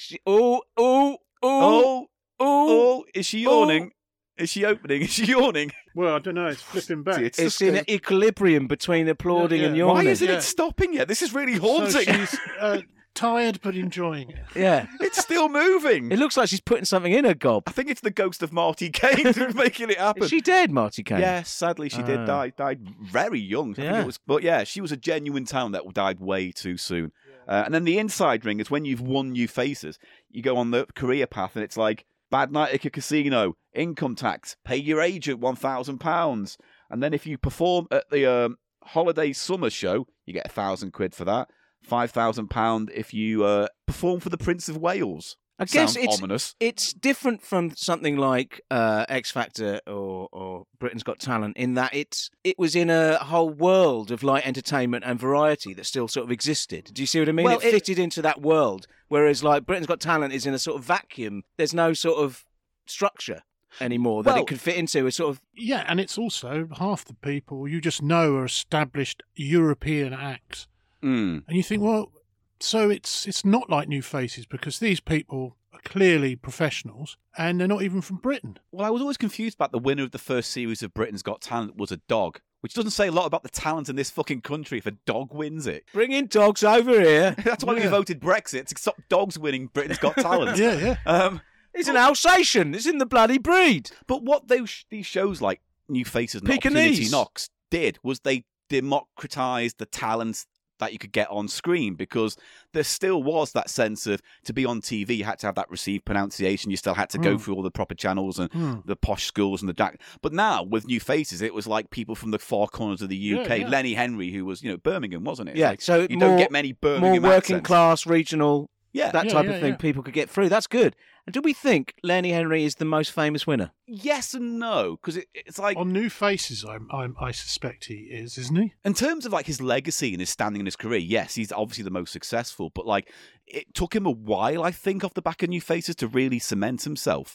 Whereas a lot of these kind of shot up, hovered high, and then dropped off into nowhere. Yeah, he had longevity So in he his just career. fucking Lenny Henry worked did. at Well, it, like yeah. and Victoria Wood, of course. Yeah, And Victoria, Victoria Wood. Wood. Yeah. The interesting thing is that when you look at what we're going to talk about now, the albums and stuff like that, is like tastes don't change. Audiences would still rather have a singer win a talent show than a comedian or a pantomime thing, because if you sing a sad song, you're guaranteed a round of applause, and everyone goes, "Oh, can't they sing a sad song well?" So, like this album that I got of Opportunity Knocks, It's all ballads. It's like 80% ballads, Oh. and then one band called Airborne, which is doing some weird Beatles Airborne. knockoffy kind That's a of bit thing. farty, isn't it? Yeah, and they're kind of doing this kind of, like. Do they do Steamy Windows? No, they don't do Steamy Windows. Airborne. Yeah, I know you're Watch very out. fan of the Steamy Windows fart gag from last week. Watch out, it's airborne. So we still like it. Britain's Got Talent and X Factor still every year give us a big ballad. And also, they've kept up a tradition of having these novelty acts, because in the 70s we had people like Tony Holland, I think his name was. He used to do the musical Muscle Man. Oh, that.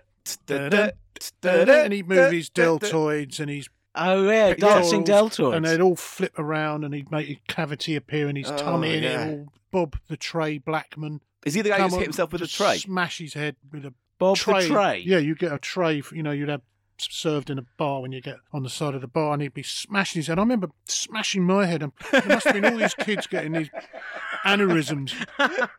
But he was huge, though. He appeared in a few movies. And I like, don't remember any of this. Well, that's the thing. There's the 70s and 80s has this weird kind of bubbling pot of talent, and some lifted to the top and went and did well, and then some just like a Roy J. Lit large for a small amount of time and then imploded. Yeah, it's funny, we were going back to Budgerigars, another one of those. I don't know whether he was on a talent show. We had Percy Edwards, who used to imitate birds and animals, and he would regularly be on these shows to come on. I love it. See, that's it. Do an It's impression of a chaffinch and that. variety. You don't get variety. I'd love to see some bloke do a chaffinch. But there's a great story, just quickly, about when Barry Cryer met Percy Edwards in the late 70s, and he said, how you keeping, Percy? I haven't seen you for a while. And he goes, I'm all right, Barry. I've just done this very strange job. I had to do all these noises for this new film. And the film that he provides the noises for was Alien. Really? So all that's Percy Edwards. That is fascinating to go from birds to xenomorphs. Good work, though, isn't it? They're No, yeah, 'cause that's terrifying iconic. noises. Yeah. They must have had. Doesn't I mean, he? they When must have the had to use it for chestburster future. scene, he makes a little squeaky noise there, doesn't he, or something? I think. Yeah, it's all Percy Edwards, apparently. That's so funny because they must have had to have reused it for the sequels and things Yeah, like that because it's so iconic. Paul. Yes. Can I just mention one thing? I bought a single by Ben Calder Right. called "Great Men Repeat Themselves." It's like a comedy record, American comedy record. And it turns out, I looked into it, and it turns out he's an actor, and he's the person who did the Wilhelm scream. That's the right. guy who did the Scream? Yeah. So what did he do it originally for? Like some Western or I something? don't wasn't know. it? It was on the Wikipedia page, but it's a bizarre like comedy record, and it's not listed as one of his releases. This one I found. Yeah. Great Men Repeat Themselves, and it's sort of like in a sort of country. It's like a country Spoofy. novelty comedy Novelty spoof thing. 7-inch thing. Well, we'll do it on the show. Yeah, at we'll one do it on point. the I just show. wanna I bring it love up. hearing things. I learned this year that the guy who does, I can't remember the name of the actor, this is terrible, isn't it? Who does the voiceover at the beginning of The Incredible Hulk. Oh, yeah. You know, there's that kind of deep Dr. I love David that. Burnham. Do you know who that is? No. No. Lurch from the Addams Family. And he had a single. The Lurch. There was Lurch Mania for about 3 weeks, I think, Yeah. sometime in the I 60s. saw Yeah. a profile on that guy. He was extremely prolific, and Yeah. quite tragically, he had acromegaly, didn't he? Yeah. And he died quite young, but he was he was always cast as the Yeah. the freak or the monster. Bit like Richard Keel, and he. Yeah, and he wanted to be taken seriously as an actor, and he couldn't be. Peter Serafanovich told me something also sourcing these obscure vocal things. He was doing something in the States and got chatting to this guy who told him he was in the audience for the Hanna-Barbera cartoons where you have the audience laughter. Wow. So all the canned stuff. All the canned stuff, it was just his father was a sound editor and just got all the local kids to sit in a garage and watch Top Cat and whatnot, Scooby-Doo, and tape their laughter. So they actually found it funny. Yeah. That's Crazy. I mean, yeah. And I guess they must have reused all that stuff because that Yeah. laughter always sounds familiar when you hear those Yes. episodes. On this Ben Calder record, he references Batman and Yogi Bear and a lot of Like stuff all like the that. Top Cats and stuff like that. Yeah. That was the great thing about Hanna-Barbera. It's like, what's popular on TV? Right, we're going to do a cat version of it. Like, you know, because Yeah. like Top Cat was basically the Phil Silvers show. Yeah. And Flintstones was the Honeymooners Yes. and blah, blah, blah, blah, blah. Yeah, It's yeah. like they had a very good formula. Scooby-Doo was the Rosetta Stone of Hanna-Barbera's Yeah. success because once that was big, they made 80,000 other shows with that same concept. The new Shmoo. The new Smooth show. Buford Files. Rubik. Do you remember Squiddly all Diddly? those Though? ones. Do you remember Squiddly Diddly? Yes, we all know Squiddly It wasn't, Diddly. and this octopus. if you did remember Squiddly Diddly, you'd know it's not a clone of Scooby Doo. It's Yogi Bear. Well, no, The because squid is the bear, and then there's the keeper, and it's about them. Was it? I So thought it's he not had- Yellowstone, Jellystone Park. It's in somewhere else. Yeah. Go on. There's a band here I've just noticed, by the way, called Ground Pepper. And their song was called Dracula Mania in February 1975, but there's no other information on it here. A comedy group called Pyramid.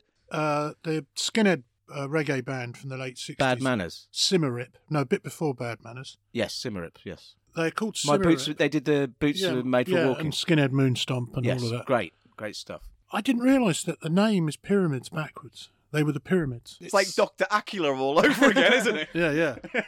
Well, there was also there was I think it was a subsidiary of Trojan or there was a Pyramid label. Mm. Paul, Yeah. Mr. Putner, he brought in a New Faces record, which I didn't know existed, but it makes sense because, as I say, we talked about Opportunity Knocks, which had a different bunch of hosts, like Bob Monkhouse presented it for a while, didn't he? Yes, Bob says opportunity knocks. We never had the Gong Show in this country, did we? You know, the No, old we didn't Gong have Show. we didn't remake it, did we? I No. don't think, yeah. And yet They you did would show have- it on late night TV. Yeah, they though, did, the yeah. American But one. you'd think Britain would be great for shit like the Gong Show, where some mad fella comes up, inflates a water bottle, and then sings "I'm the Man of the Mountain" or something. You know, we Didn't need that Jerry Sadowitz show have an element of that? Which of a one? sort of talent the element? the BBC show? He No, did. the People versus Yeah. Jerry. Yeah, Jerry. Well, Seinfeld. that's it. They had to come and convince him, and they sort of Yeah. they had a little bit, didn't they? Yeah. Well, no one will Oh. ever see it again because he takes it down off YouTube. Anytime anything with Jerry's stuff, he has it removed. So his Why? BBC show's not on there as well. Nothing. You can't see anything. Yeah, he's a quiet man, but the minute anything pops up of his, he gets it taken down. He's quite on top of it in that It's respect. about the only thing he can't get taken down is Ebenezer Good. Oh, of Oh, yeah. course. 'Cause He's he was the in music video. He was in a video with Terry Hall and he had that taken down. And you think, Really? well, we did pay you for the day, you know. It's like, Why? Because he doesn't want anyone using his image. I don't understand. Or he wants to get paid. Or I don't. no, Well, it's- I know he had a bad time making that BBC show he did. I mean, I think that 6 episodes of his sketch show, magic show, whatever. the I like it, Paul yeah. Bearer's Review. The Paul Bearer's Review is one of my favourite things in the 90s growing up. I remember I taped that and watched it over and over. I bet it doesn't stand up too much now if I watched it back, but I do remember that was a big influence on me growing It's up. a shame. Yeah, but yeah, sorry, what was the point of him? Where am I? What have I done? Because we were talking about Jerry Sadowitz had Oh, a yeah. talent show element. Yes. Yes. Yeah. So I'm linking stuff. There was I'm- also Search for a Star, which was Dave Wolf was the winner of that. I only think that ran for one series. I just kind of wish that when these talent shows, you know, because they're always going to be talent shows. It's a nice way of getting audiences, and it's great weekend entertainment. It's just that they always seem to be led towards singers. It's like I kind of wish there was a show that didn't have singers in, because you've got X Factor, and Yeah. all those shows. So why not, if you have a talent show, magicians and acrobats? And, Yes, but this is what goes back to what I was saying. There was a whole world of variety that existed. So yeah. I think part of the reason that it's all towards singers now is that, you know, these people don't arise organically. Yes, Novelty there's- acts don't arise. Yes, there's no music hall or club circuit No. like that. And there's certainly like a bottleneck now when it comes to that. So the talent can work on a circuit, they work in men's clubs and things like that. But then once they want to go any further, it's just jammed. Because from that point on, it's like, oh no, we only want people who can sing or do a good half-hour set. It's like there's not much need for a person who can make fancy bubbles. Or play the spoons or something like yeah. that. And it's a shame. I got fed up when they. Who was that? Was it Diversity with the first dance troupe? Dance troupe, yeah. Yeah. And then they suddenly, every year, they would have someone like that. And they were very talented, and that, but they'd all use the same tricks and have the same music where it all would stop and go. Doing all of that. And I just think, why doesn't Simon Cowell said, no, we've had this. Yeah, We've had this. Do something different. That's going to be an Olympic sport, breakdancing. Is it? Yeah. Officially? Bullshit, yeah. How is that going to be like what? Like they'll pick a piece of music like a kind of dancer in a square would do. You know, the whole acrobatics, and they do this to the corners. You know, they have a corner and then they run to another corner doing that. What the fuck are you on about, mate? What's it called when they do that? And I don't know what you're doing They're there. all doing the dancing, and they go from corner to corner, and then they What, do they- this. What? Oh, mate, I'm going to have to edit so much of this out with just me saying stuff and no one knows what I'm going on about. It's terrible. I had a mate who went to do Britain's Got Talent. Right. What kind of act? It was he was no way it would have got on. It's called a Geordie Gunter Swedish porn star. It was a character bit. Yeah, and he basically just comes out and in a tiny thong and it looks like a typical 70s German porn star. Not Geordie, German. Sorry, because he is a Geordie. Dave Little. Sorry, German porn star. And he said it was when he did it. It was literally like a cattle market. We were in holding pens because they just bring us out and film us. And then they just use just a quick flash of us or 2 seconds of footage, and you suddenly realise, oh, we're just being used really totally. to kind of make the show look what you might see, and all the oddballs, and then it'd just be someone coming out and singing a Bloody hallelujah. yeah. See, I'd flip the format where at the beginning I get all the big singers out the way. Everyone who thinks they're fucking Whitney Houston or whatever who can blast it. Get rid of them and then leave it with Barry Lemons and his Spoons of Joy and have him come on. I like balloon animals, me. Yeah? I like a good balloon animal act. I like people who do special bubbles. You know those bubble magicians? Oh, I love him. There's one guy, isn't it? Yeah, He was in the Bubbles, smoke. yeah. He was famous because he was doing the smoke, He was but then cool. he couldn't do that act anymore because venues wouldn't allow smoking in Yeah. anything. Yeah, So yeah. like his big trick was all out the window. Unless he went, come out to the parking lot outside and I'll do me magic Well, there's tricks. ways Yeah, around yeah. it, I'm sure. Yeah, maybe he might have used, I don't know, dry Do ice. you remember that guy who used to smoke 200 fags at once? Yeah, he was brilliant. That was a very And he famous used to magician. put it in his mouth, take Yeah. the whole thing into his mouth. yeah, and It was weird. it all disappeared, then it all pop out again. Yeah, didn't yeah. it? Talking of novelty acts, I saw the fart guy at university. Well, the original. No, the Petamane, no, because No. he's been Mr. dead. Methane. Mr. Methane, ginger bloke. Yeah, yeah. Did Yeah. he do that trick you have where you open your arsehole up Mate, and that's the absorb it? basic technique of producing farts at will, is the breathing arse. You know what? Next live You show. gape it. Can you do that?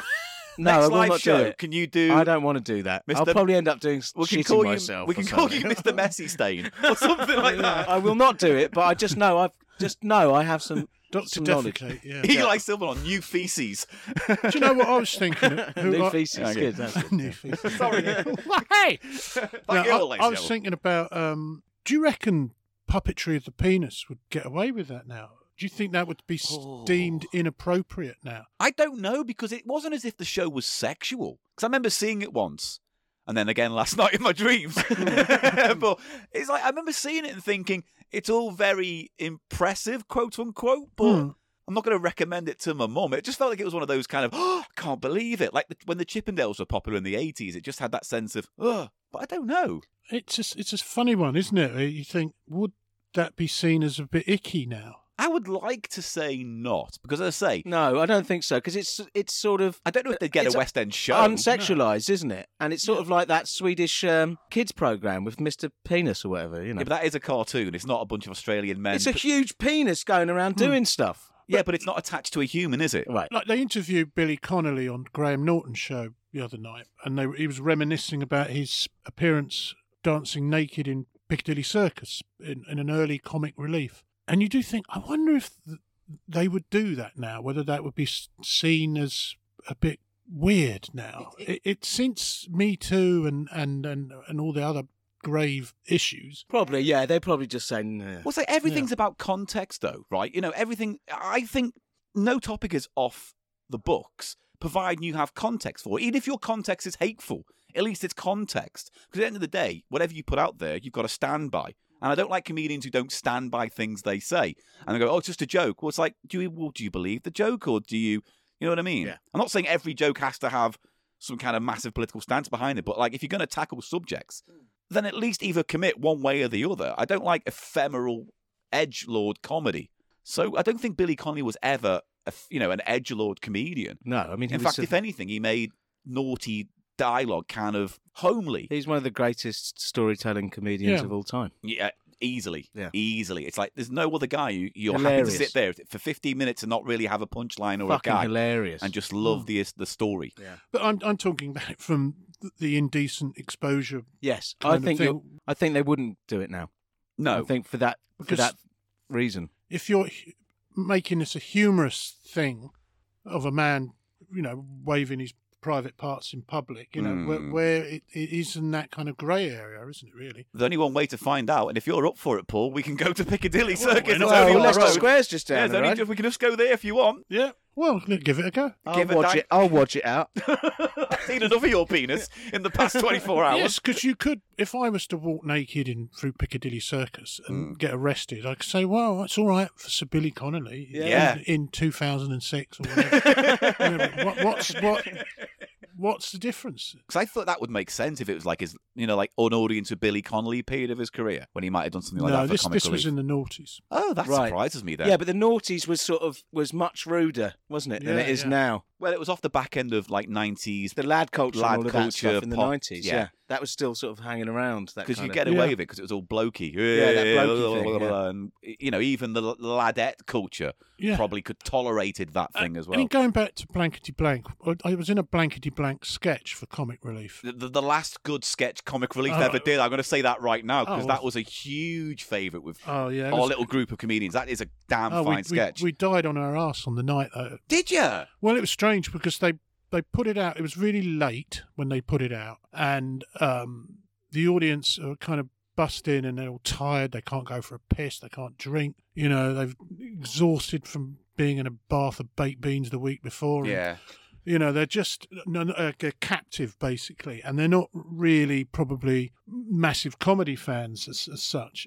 And They think they're there for children in need. aren't they? yeah. So we did the sketch. It went, it got some laughs, but it was difficult because there was canned laughter within the sketch. So it was, and there was silences within the sketch where you're hoping people will be laughing, but with this tired audience, they just seemed utterly bemused by it. Really, It's so funny because So it works much better on TV. it than works does- much better on TV. But the point why I'm bringing this up, because I've got it on tape the whole evening because I wanted to see it when I got home. And there is a bit where 3 guys stand up completely naked That's in, right. in the audience, and you just think, wow, and there's kids there, and you think that just would no way would that get through now. And that was Yeah. early 2000s. Wasn't there a show it? where the Naughty. people would look at someone's junk and sort of talk Yeah, about...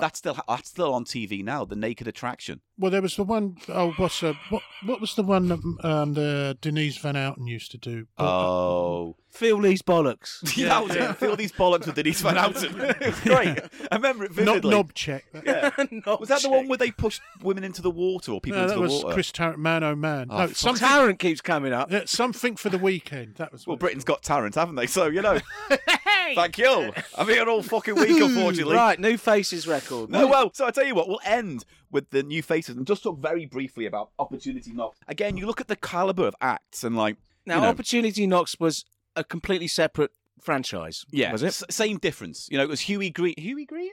Huey Green was So the New host. Faces, when did it finish? Oh, God, no, it ran up until 86. Okay. But Opportunity Knocks came and went. It was bigger in the 70s, but effectively, Oh, you really? had New So they were- Faces and Opportunity Knocks They were going at the both same knocking time. around at the same time. And I will say this, I think New Faces had the better talent. I think they came out with the better acts, whereas Opportunity Knocks, here's who you got. Peters and Lee, Paper Lace, Peters and fucking Freddie Lee. Starr with his fucking ballads, Oh. who Simon Pegg played in the Blankety Blank sketch, That's didn't right. he? Yeah. Right. Yeah. That's all I can do of him. Airborne with the song Emily J. It's like you Fucking hell, Airborne. how bad is your talent Ghost roster? Meat by Airborne. Here's the thing. How bad is your talent roster? Opportunity Knocks when of all the acts you've put Peters and Lee on twice and Paper Lace on twice. Fucking hell. You know what I mean? Well, if I remember correctly, Opportunity Knocks, they didn't have a judges like New Faces, but they had a thing called a clapometer. Yeah. Oh, yeah. I know the clapometer. And so they would get the audience that were the studio audience, not people at home. That would be imagine the microphones they'd need. Had to clap, and they had this guy obviously stood behind, hiding on this little board with an arrow going up to say, So he was the clapometer. He had to decide. he I suppose so. So if he was pissed off, he's the one you had to impress. I mean, how hard can you clap and cheer? Yeah. to Make to sure. make it go over 78. Well, if you were a canny act, you'd probably give him a hand job. You know, find out who the clapometer operator Fucking is. gave him a clapometer. yeah, it's got the clapometer. Talk about a fucking standing ovation. And Huey Green was the avuncular host, and I mean that most sincerely, ladies Yeah, and gentlemen. that's it. I don't know. Have you ever been on a talent show? Have you ever thought about doing a talent show, even when you were a kid or something? I won a talent show. I came first in a talent show. Yeah, on holiday in 1977. Still riding the crest of the wave of appearing on Nationwide, presumably.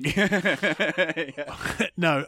That's life in your sights. Yeah, exactly. I did a stand-up comedy routine, and I went on. I did impressions.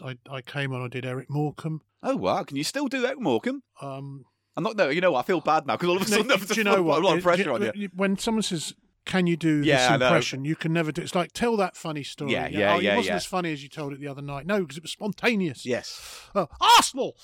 Oh, that's probably going to pop the mic anyway. Worth it. Oh yes. Oh, little man. No, so I used to do Eric. I mean, yeah, I was always that. Do you Eric Morecambe, Paul? Yeah. At Christmas. I used to do Dave Allen. Make my finger look like Yeah, do it the was missing. finger. That's the I- the touch, isn't it? And I told a joke about hypochondriacs. I didn't even know what a hypochondriac was. How Who old are has you? Sorry. how old am I? I'm 55. No, I mean then. I was 11, and I told her, Dave Allen, something about a hypochondriac's tombstone saying, "I told you I was ill." The kind of highlight of the set was I'd do impressions of going to the dentist. Okay. So I'd do this whole routine with all the drills, you know,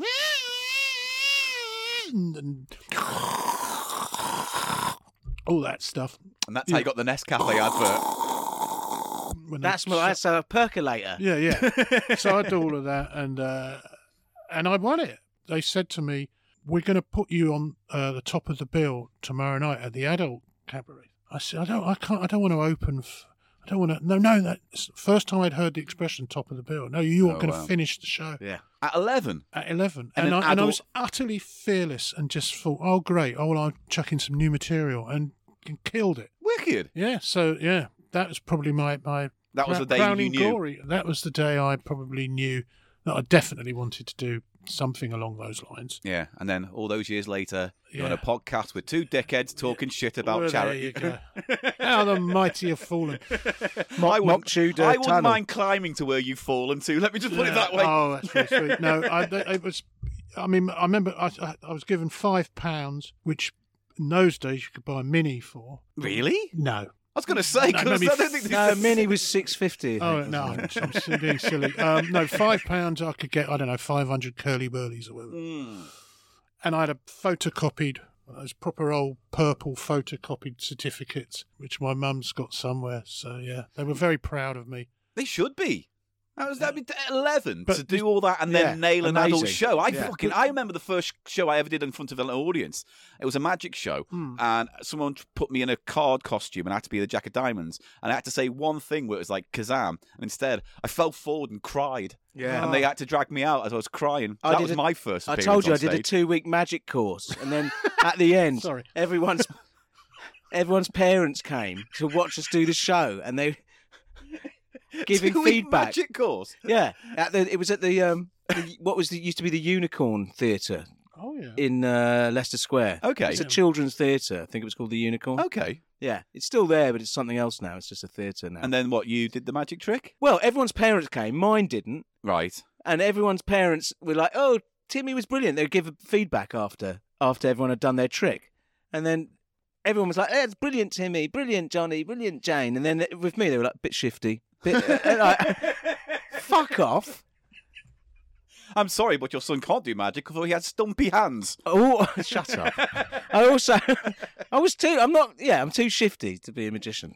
Surely Whatever. the shifty is a great thing to be for a magician. No, right? it's like, the misdirection. It's like, All right, well, I'll tell you what, we're going to end then with the track from New Faces, the first track, which is You're a Star by Carl Wayne, which I believe was released and was a hit in the charts itself. Ah. So I wonder if this will bring back memories for you.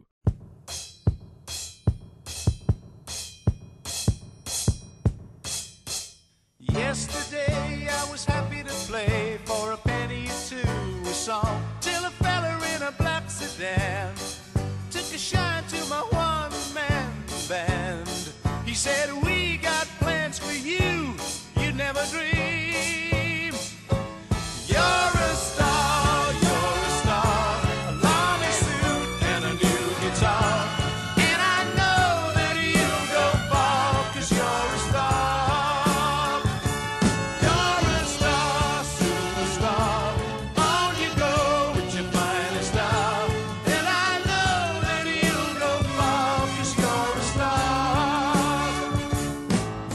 Sign my name in the Friday. I'm guessing that's not the version they released, though. Otherwise, I would be really pissed off as a Yeah. DJ. It was like, This is I was going to 30 go for a piss seconds. then. Well, it's the only mono track on there. It was just lifted it directly from the TV. Ah. Says here, compiled this whole album by Alan Freeman. Ah. So he had a say. And you've got, you got Shawaddy Waddy on here. Under the moon They of did have a love. proper pedigree, all those judges, though, Yeah. didn't they? Like, Lenny Henry. Although, to be fair, most of these are go over my head now. Sweet Sensation, do you Tom know the Waits. Honey Bus? There's a tune, the Honey Bus. Maggie, I can't let Maggie go. Can't let What Maggie was that used in an ad or something? That it was refrain. for Bread? Nimble. Nimble bread, was like, the yeah. hot air balloon. Okay, That's right, yeah. thank Yeah, you, yeah, because I yeah. played it on my show today, and I was just like, "What is that?" That's an awful DJ when you play a track and go, what was that? And No, I bye, just everyone. didn't know how. I knew obviously the name of the song, Paul. Yeah, I know. I'm just being Fucking facetious. hell. You would say something funny. You can't, can you? No. You never win a fucking I talent show. couldn't. I don't. Let's do it. Do an I impression. don't have the confidence. All right, give me an impression, I'll do an impression. We'll end on an impression. The other Ronnie, not Barker. What was he called? No, not Yeah, Barker. no, Ronnie Corbett's the one. Corbett. Because Corbett. Go on. He really produced it. I like that one. I just had